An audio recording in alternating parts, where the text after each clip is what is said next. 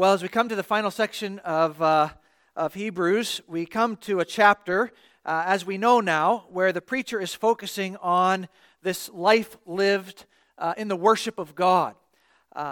We know from beginning back in chapter 12, verse 28, really, that the preacher is highlighting the fact that because of Jesus and His work, we are now called to serve the Lord acceptably. So Jesus has purified us for this life of service to God. And in verse 28 of chapter 12, that service word is most easily translated by our English word liturgy, which speaks to that form of service, whether it refers to our Sunday morning order of worship, or, as is in the case of Hebrews, liturgy refers to a whole life oriented around the priority of honoring God, because not only has He brought us salvation through Jesus Christ, but Christ is the one who's purified us now for this life of acceptable worship. He's opened up this way so that in all we do, we can live for the honor and glory of God. And so in this section we're looking at this morning, we see the preacher has emphasized the whole life nature of our worship. He's already spoken of our liturgical life as it relates to the realm of loving others, as chapter 13 has begun. And then he's moved to speak about things like marriage and sexuality and money. And then last week we saw how imitating godly leaders can be part of what forms us as worshipers in the whole of our life, and he's bringing us through all of these categories simply as a sampling of the various aspects of our Christian life through which we're to bring God glory. The whole of our life, it's not just a Sunday morning thing, the whole of our life is now to be lived as a worship event. And now in our text today, the preacher adds another area of liturgical importance for us to focus on as he speaks about how living in a way that worships the Lord necessarily requires that we avoid strange teaching. We're called here to avoid strange teaching. Don't be led astray by various kinds of strange teaching, verse 9 says, which is really right at the center of what verses 8 to 16 are all about. Because if our whole life is to be lived in this posture of trust in the sufficiency of Jesus, if our whole worship-filled life flows from what Jesus alone can accomplish, well, then the teaching we take in and hold on to, that instruction, has to properly be centered on what's true about Jesus. After all, as Hebrews has made it very clear, without Jesus, our worship is unacceptable before God. He's the one who makes a way for us to come before God in a pleasing way. His perfect work is what ultimately has purified us for this liturgical life. So what we know and believe and speak about with regard to Jesus is a matter of vital importance. It's not a matter of mere philosophical preference or whatever it may be. No, what we believe about Jesus, the teaching that comes to us about Christ, is absolutely central to our life of worship through Christ. If we're really going to live this life that honors the Lord, we must not be inundated by anything that distorts or dilutes or even denies the significance of Jesus and what He's done.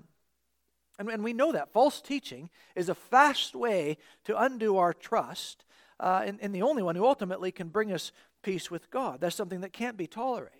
And so to speak of false teaching, we know is no small thing in our Christian lives. And we know this just as we read through the Bible.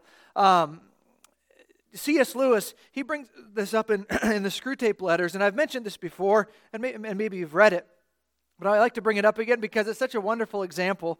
You know the Screwtape Letters, where there's the more senior demon, Screwtape, and he's advising his young understudy demon on how to do the hard work of derailing a new Christian believer's faith. So that's what's going on in the narrative of the story. Older demon mentoring a younger demon on how to mess up this new believer's following of Jesus. And this is what he says at one point.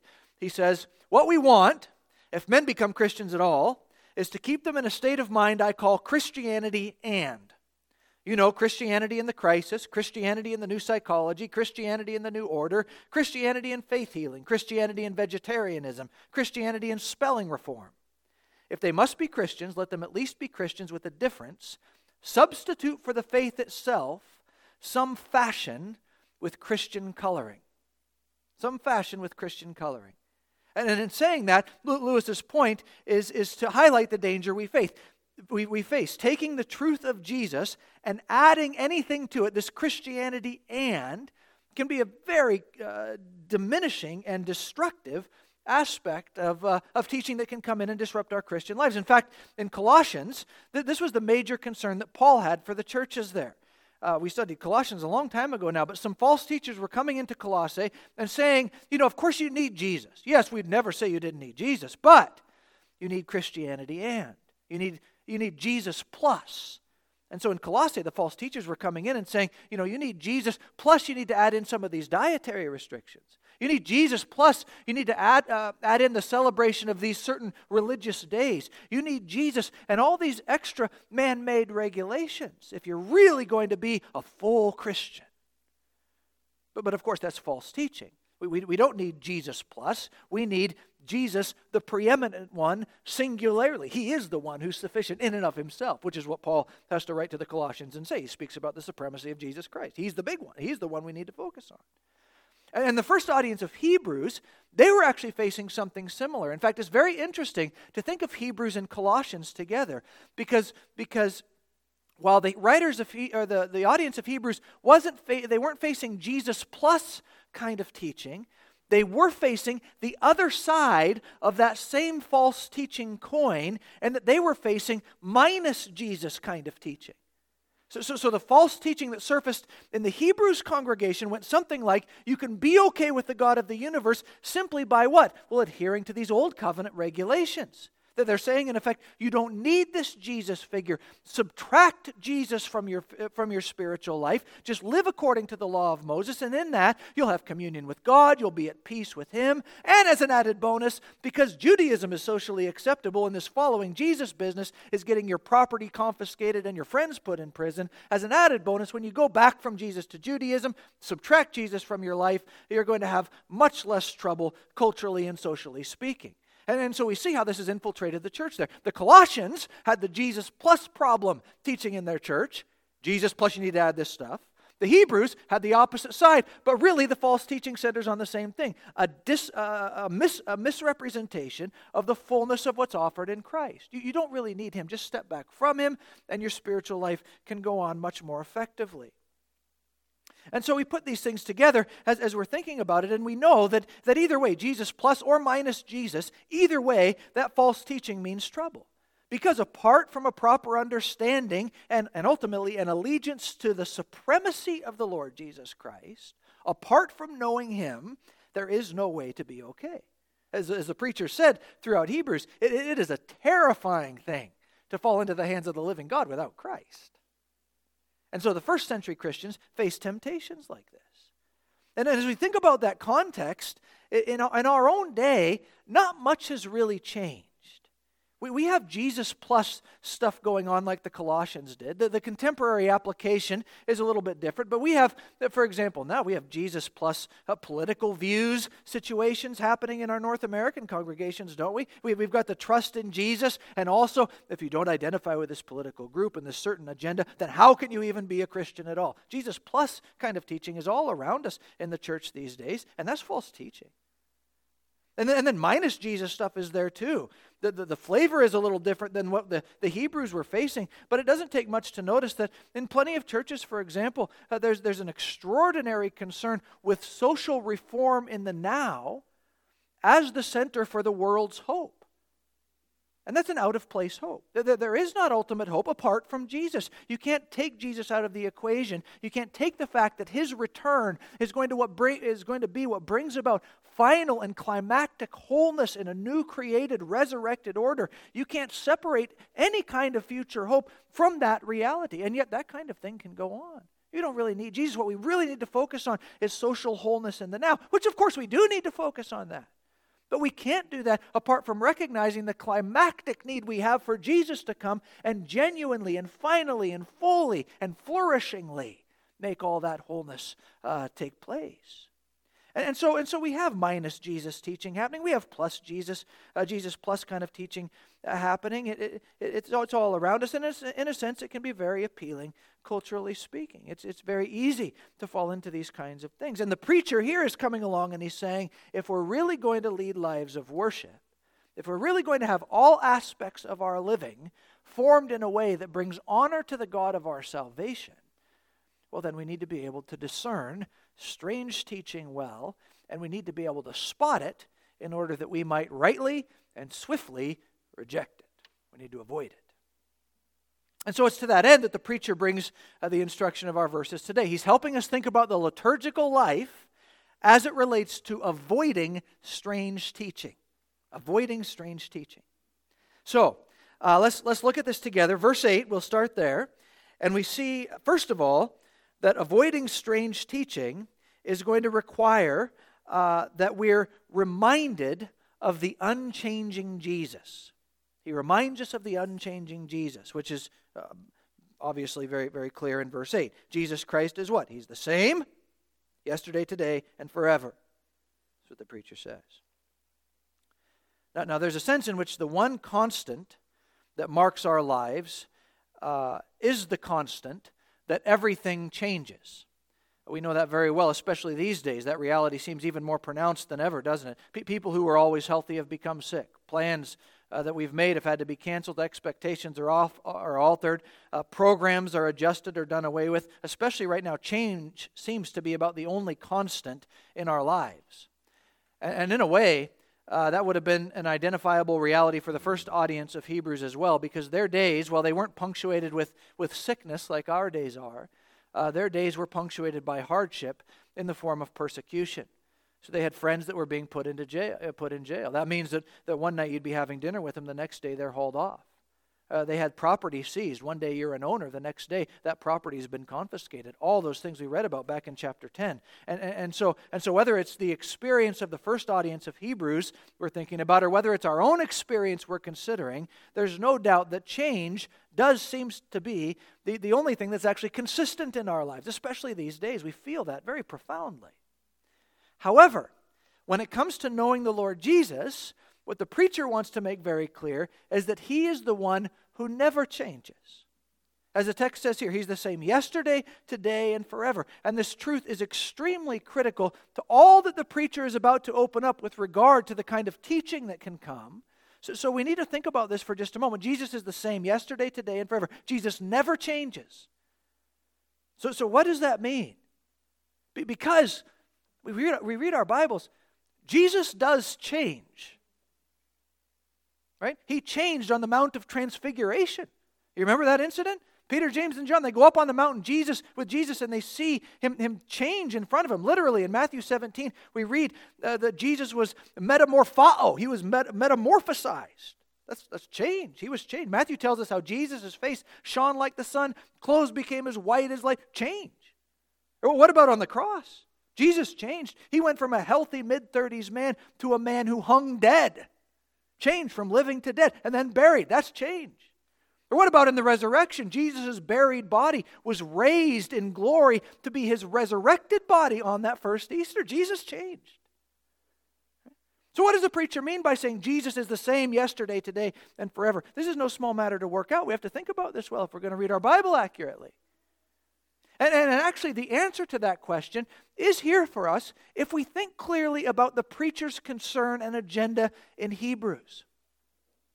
Who is Jesus as identified in the book of Hebrews? What has the preacher to the Hebrews focused our attention on in terms of the significance of the personhood of Christ? Who is Jesus?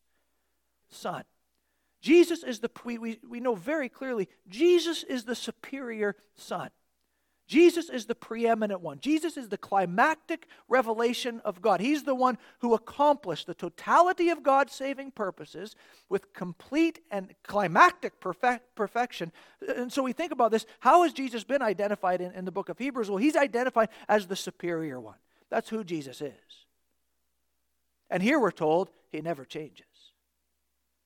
And the preacher's making the point that He never changes. Not in the fact that the transfiguration didn't occur or anything like that. No, he's making the point that Jesus never changes in His superior perfections as the supreme obtainer, sustainer, and final rewarder of salvation. Just think about this as it relates to Hebrews. Jesus is the same yesterday, today, and forever. Think about how the preacher of Hebrews has worked out the identity of Christ as we've studied through this book, up and down and bringing topics back in and then fading off into other ones again. Think of all that He's brought in. And as we think about this, it becomes very clear the significance of Jesus' supremacy is being brought into focus here. Because we think yesterday, in the past, How are we going to think about the past about Jesus? Well, Jesus is the one who did what? He offered the superior sacrifice that cleansed us. That's the Jesus of yesterday. The one who offered the superior sacrifice, who made us whole and clean before God. And then how about today, presently? What's true about Jesus today? Well, Jesus functions as our superior high priest, chapter 4, who brings us timely mercy and grace from the throne of God. That's today. Tomorrow, what's true about Jesus tomorrow, in the future? Well, he's the one who secures an everlasting rest where our well-being is guaranteed in the eternal city of God's new creation. That's the Jesus of tomorrow. What does the preacher mean when he tells us that Jesus is the same yesterday, today, and forever? Well, he's telling us to think well on the character and accomplishments of Christ. All that's been unpacked in Hebrews remains constantly and unalterably true about Jesus. He's the superior sacrifice in the past. He's the superior priest in the present. He's the superior securer of eternity for the whole of our future. He is the unchanging superior Son.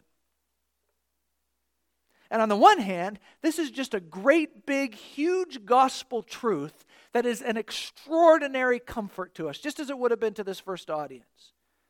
If I may quote the country song, the only thing that stays the same is everything changes. Do you know that song? Right?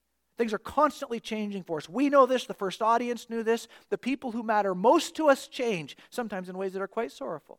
The culture that swirls around us, it's constantly changing. Jobs change. Families endure change. School's just starting. That's a huge change for kids and parents alike. Careers change. Finances change. Our lives are lived in constant change. But in all of that, here's one thing that never alters. The absolute superiority of Jesus, who is the preeminent Savior, preserver, and guaranteer of heaven. He never changes. Same Jesus.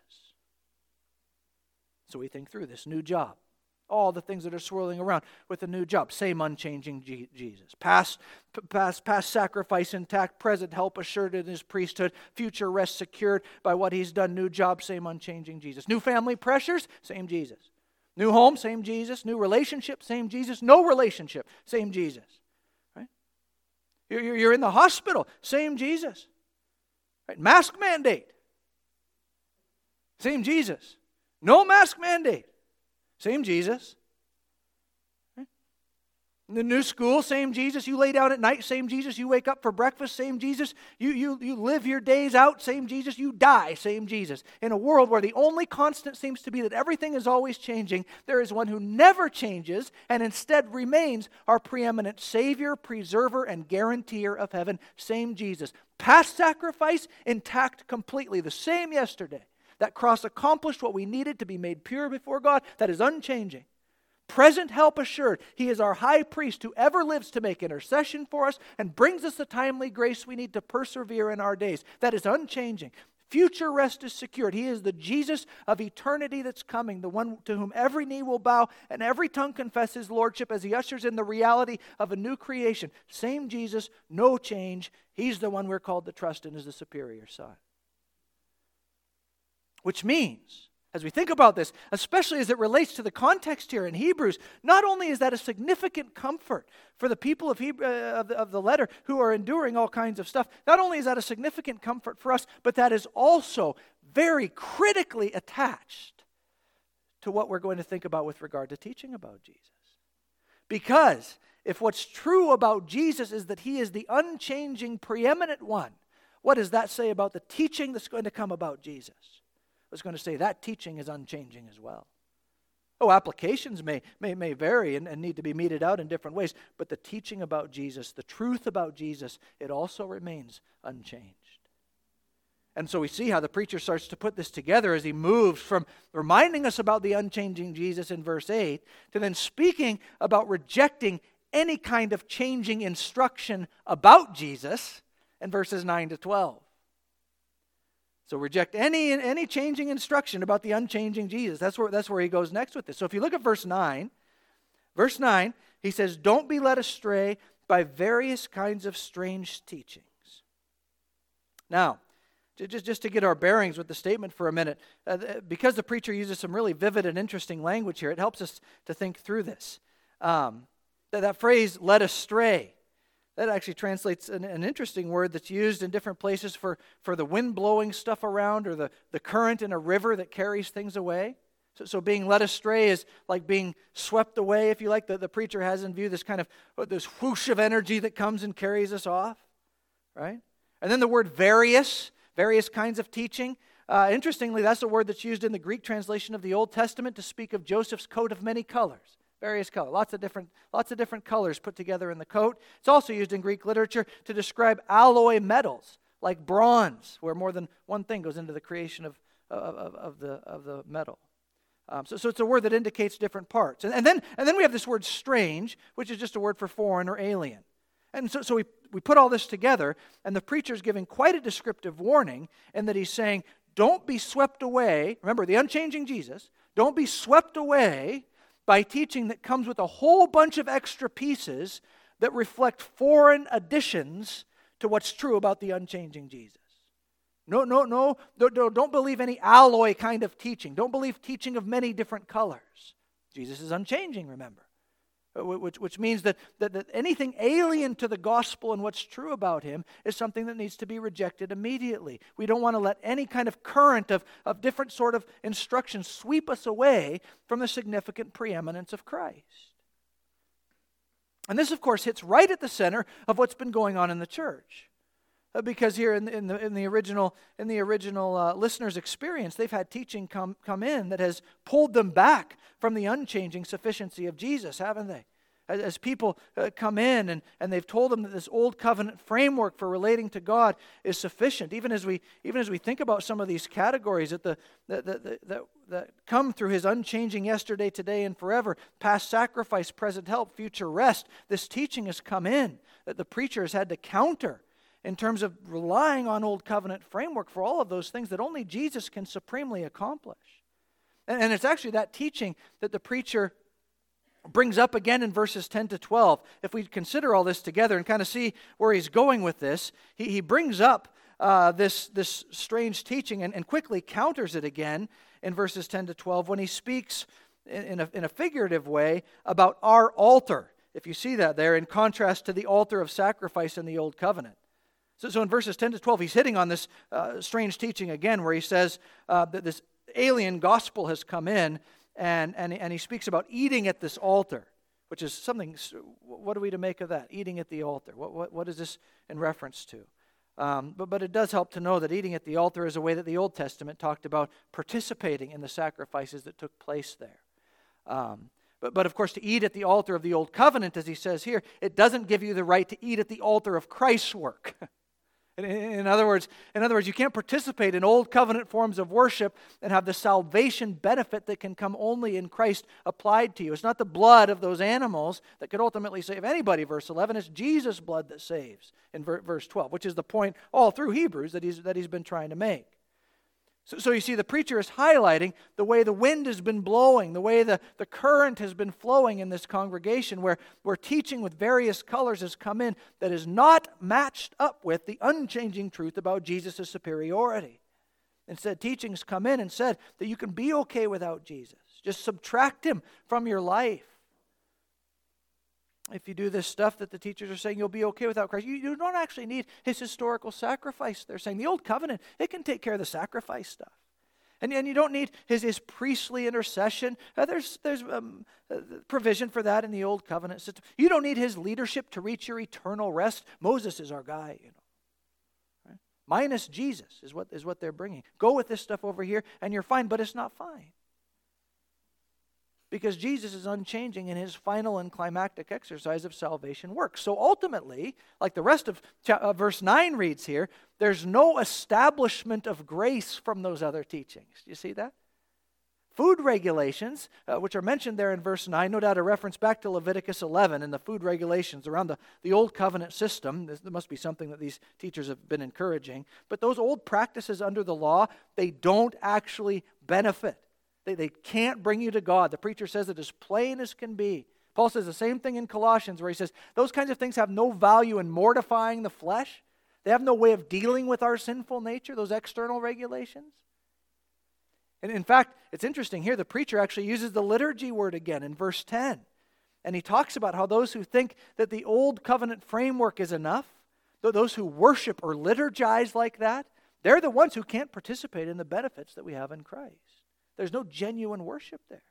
Those ways without Jesus can't open up a way to God. And so we think about this. No benefit is back there unless you're back there as the Old Testament saints were, who were exemplary, trusting by faith in what God is going to do in terms of His promises. Of course, there's benefit in the trust and in the faith, but ultimately, apart from Christ, all of that is meaningless. So this call to reject any teaching, this contrary to the unchanging superiority of Christ, this call is there for us. And while the context of the call to not be led astray has immediate Old Covenant implications for the first audience, there's also some profound wisdom here for us as we think about what this means for us staying our own course of trust in the unchanging truth about Jesus.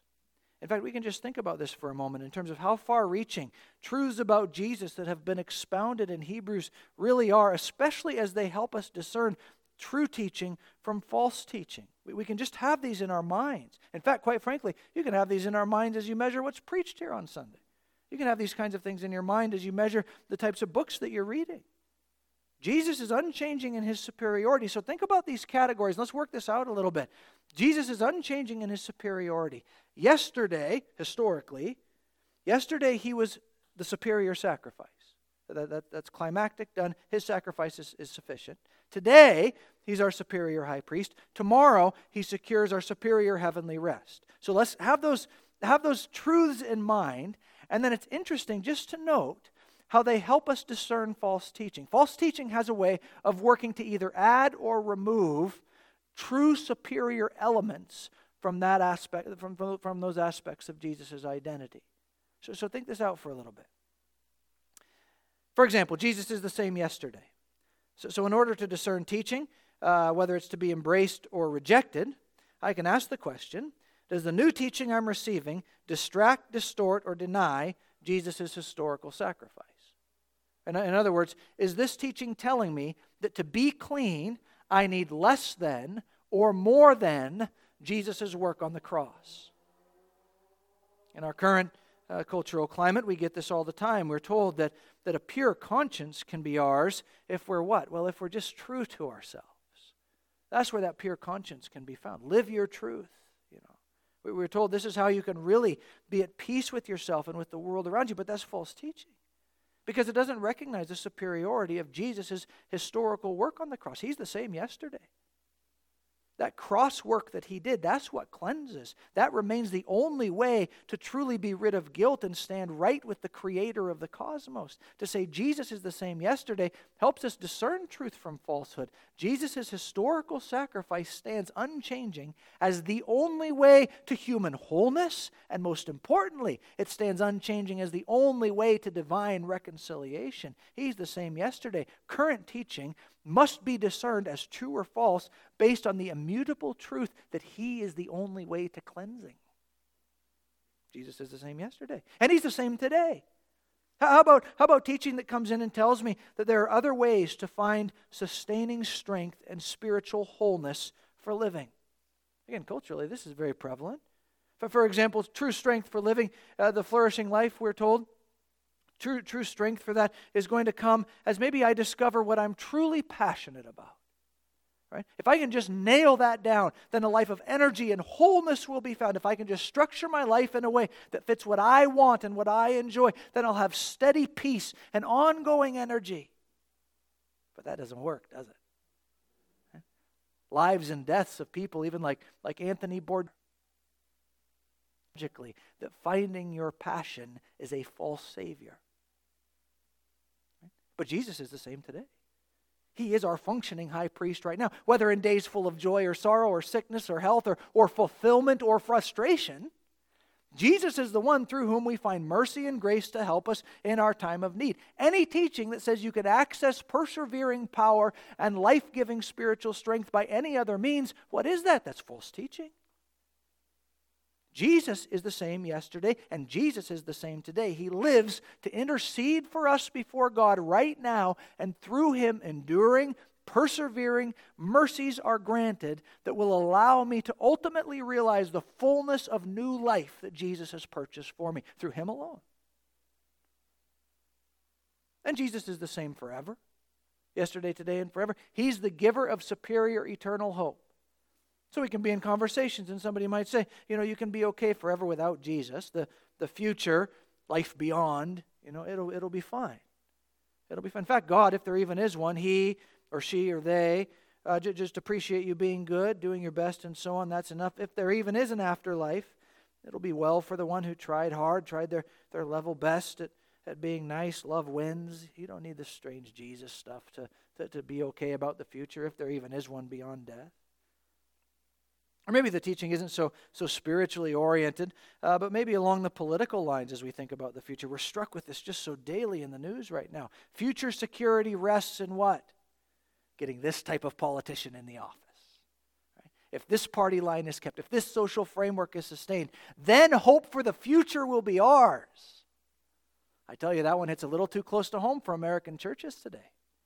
Right? A future hope that rests in a better politician or a better or renewed social system, false teaching.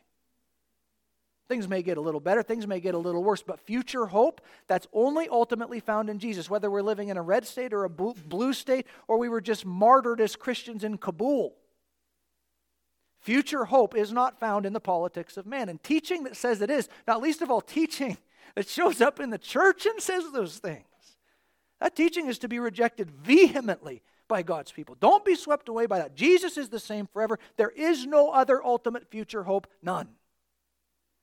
Doesn't mean we're not engaged in politics, but it does mean our final and future hope is not centered there. So you see how this framework and the preacher provides is actually very helpful to us when it comes to discerning truth in terms of what should be accepted and what should be rejected with regard to teaching. Don't be swept away by various kinds of strange teaching. Jesus is the same yesterday. Only His sacrifice makes us clean. Don't engage in any teaching that doesn't match that. Jesus is the same today. Only His high priestly work brings us truly flourishing and persevering grace. Does the teaching match that? Jesus is the same forever. He's the only one who secures a future hope that never fades. Does the teaching match that? Anything to the contrary is an alloy. It's pieced together material. It's not the jewel of the gospel. So the liturgical life and avoiding strange teaching, the preacher reminds us we have to have in our minds the unchanging Jesus. And then with that in our minds, he directs us to reject any kind of strange instruction that doesn't correspond with it. That stuff has to go. And then lastly, the preacher tells us to bear present disgrace as he works through these things. So he doesn't only remind us of the unchanging Jesus and then direct us to reject anything that's contrary to that. He also calls the congregation then to bear present disgrace, which at first seems like a little bit of a jump there in verses 13 to 16. Why does he bring this up right here? But then as we think about it a little more, we recognize the great temptation that false teaching often brings is current acceptance. That's the shininess of it. Is current acceptance. And that's a big reason why all the people have all the flags and signs up in the yard in the neighborhood. I want you all to know you can accept me. I'm like you. Please like me. Right? Acceptance is a strong pull. For the first audience of Hebrews, that was a very real temptation.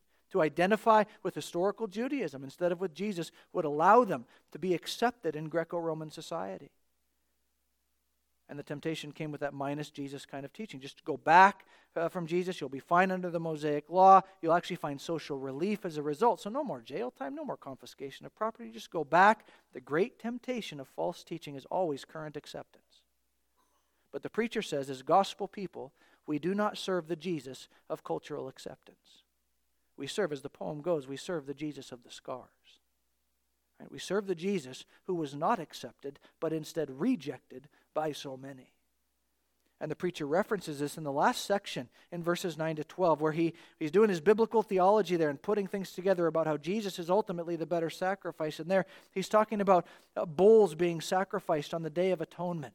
And those animals, after they were sacrificed on the altar, they would be taken outside the camp of Israel and burned after the sacrifice was complete, because outside the camp, outside the city, was the place of uncleanness and shame and those kinds of things in the Old Covenant framework. And then look at Jesus. He was the climactic Day of Atonement sacrifice, and his shameful crucifixion even depicted that as he was taken outside the city of Jerusalem. He was taken to Golgotha, remember, the place of the skull. Outside the city, John tells us in his gospel very purposefully. He was disgraced outside the camp, so to speak. And now, the preacher's saying, that place of shame, it's actually become a place to pursue for the one who's following Jesus. To be in the camp, which is equated in verse 14 here with the temporary city of the world. To be in the camp, figuratively speaking, is to be in the city of humanity. And to find acceptance here and a place of peace here. To be in the place of fallen humanity who's so elevated in their hubris. The preacher's saying this is not the place for us. Where do we go? Well, we go to the place not of worldly acceptance, but the place of disgrace with Jesus in verse 13. We take up our cross, we go out to him. We're not going to be those who embrace the strange teaching of the world, which would no doubt guarantee our acceptance here in the realm of fallen humanity. We don't embrace what's contrary to Christ. Instead, we're prepared to bear the outcastness and the marginalization and the ostracization and shame that comes from being identified with Jesus. And we do so because the city here, the world as we know it, is not the final city. Thank God for that. In fact, the preacher's already said at the end of chapter 12, the world as it is, far from Christ set against him, it's the shakeable city. It's the city that's one day going to come crumbling down, the world as it is. But in Christ we come to the one who brings us eventually to the enduring city. That heavenly reality of a new creation. Verse 14 speaks about it there. But we come to this true promised land of rest, as Hebrews has depicted it, where tears and sorrow, sickness, all wrongs are gone forever. We bear present shame because we serve the Savior who died outside the camp. He endured the shame. We follow in his way in this life, disgraced because of our unchanging belief in the unchanging Savior. And as we do so, we're fixing our eyes, we're setting our gaze on the fact that a future home is guaranteed for us by the very Savior who's been disgraced by this world. We're going out to him. Disgrace now matters not, because we're going out to the one who's ultimately going to bring us into the reality of a heavenly new creation because of all that he was, is, and evermore will be. So we go outside the camp to Jesus. Not by actually leaving the place we're in. This isn't a call to move to rural Oregon, right? But we live our life as those outside the camp by doing exactly what the preacher has been calling us to do all along. How do we do this? Well, we live this liturgical life. This is how we go to Jesus outside the camp, living this life of worship. Just think about the things he's talked about here. The sexual ethic in marriage. How contrary is that to the way around us as we're seeking to pursue Christ in faithfulness? The way we use our money for others and not just ourselves. How contrary is that to the way of the world so often presented around us? All of these kinds of things. And ultimately, as verse 15 tells us here, this going outside the camp, living this liturgical life as we follow Jesus, looks like lips that confess Christ as the unchanging superior Son. And it also looks like lives marked by doing good and sharing what we have with others, verse 16. Why? Because these sacrifices please the Lord. This is what Jesus has saved us for. This is how we go outside the camp to him, persevering in the way that Jesus has purified us to engage in a way that ultimately brings a smile to the face of the God who planned our salvation. Jesus is the one who purchased that for us yesterday on the cross. And now presently he gives us strength to continue to walk in this, come what may, the disparaging comment, whatever it might be, he gives us the strength to currently walk in this and then looking forward to the future. Well, we know it's Jesus of the future that has prepared a home of everlasting rest for us. So we have this Jesus Christ of yesterday, today, and forever. And with him, what do? We worship. We live these lives of worship, loving others, faithfully and perseveringly exercising love in our marriages, exercising sexual fidelity, stewarding our money, imitating our leaders, and on it goes. All these things he's been speaking about, which are just a sample set of the totality of our lives, of what it means now to live as Christ's people. Because he's the one who ultimately brings us unchanging life. And we see in all this, what is happening to us in the course of all this? Are we being shaken? Are we ultimately finding ourselves in this unstable, shaky place where the concerns of life are going to overwhelm us and ultimately bring us down? No, what does verse 9 tell us? Verse 9 tells us we're actually established. We're strengthened in grace. We're not shaken, we're not crumbling down, though it might look like that to the world around us. Instead, we're actually established in the unshakable grace of Jesus Christ's persevering love. And in that is a great deal of hope. And this is enough for us to persevere. In this, we find the truth that sustains us, though the times may be changing around us. And so we listen well to this. Jesus Christ is the same yesterday, today, and forever. Don't be led astray by various kinds of strange teaching, for it is good for the heart to be established by grace. Let's pray. So, Father in heaven, may our hearts be established by grace. May the unchanging truth about Christ be what compels us in our daily lives as we think historically about His work, as we think presently about His promised help for us, and then as we look to the future that He's secured climactically for us. May we be perseverers who trust exclusively in the supremacy of Jesus Christ. We need your help for this. We need your help to declare this and live this out as you call us to. So help us to this end. May we honor you in this way, Lord Jesus. Amen.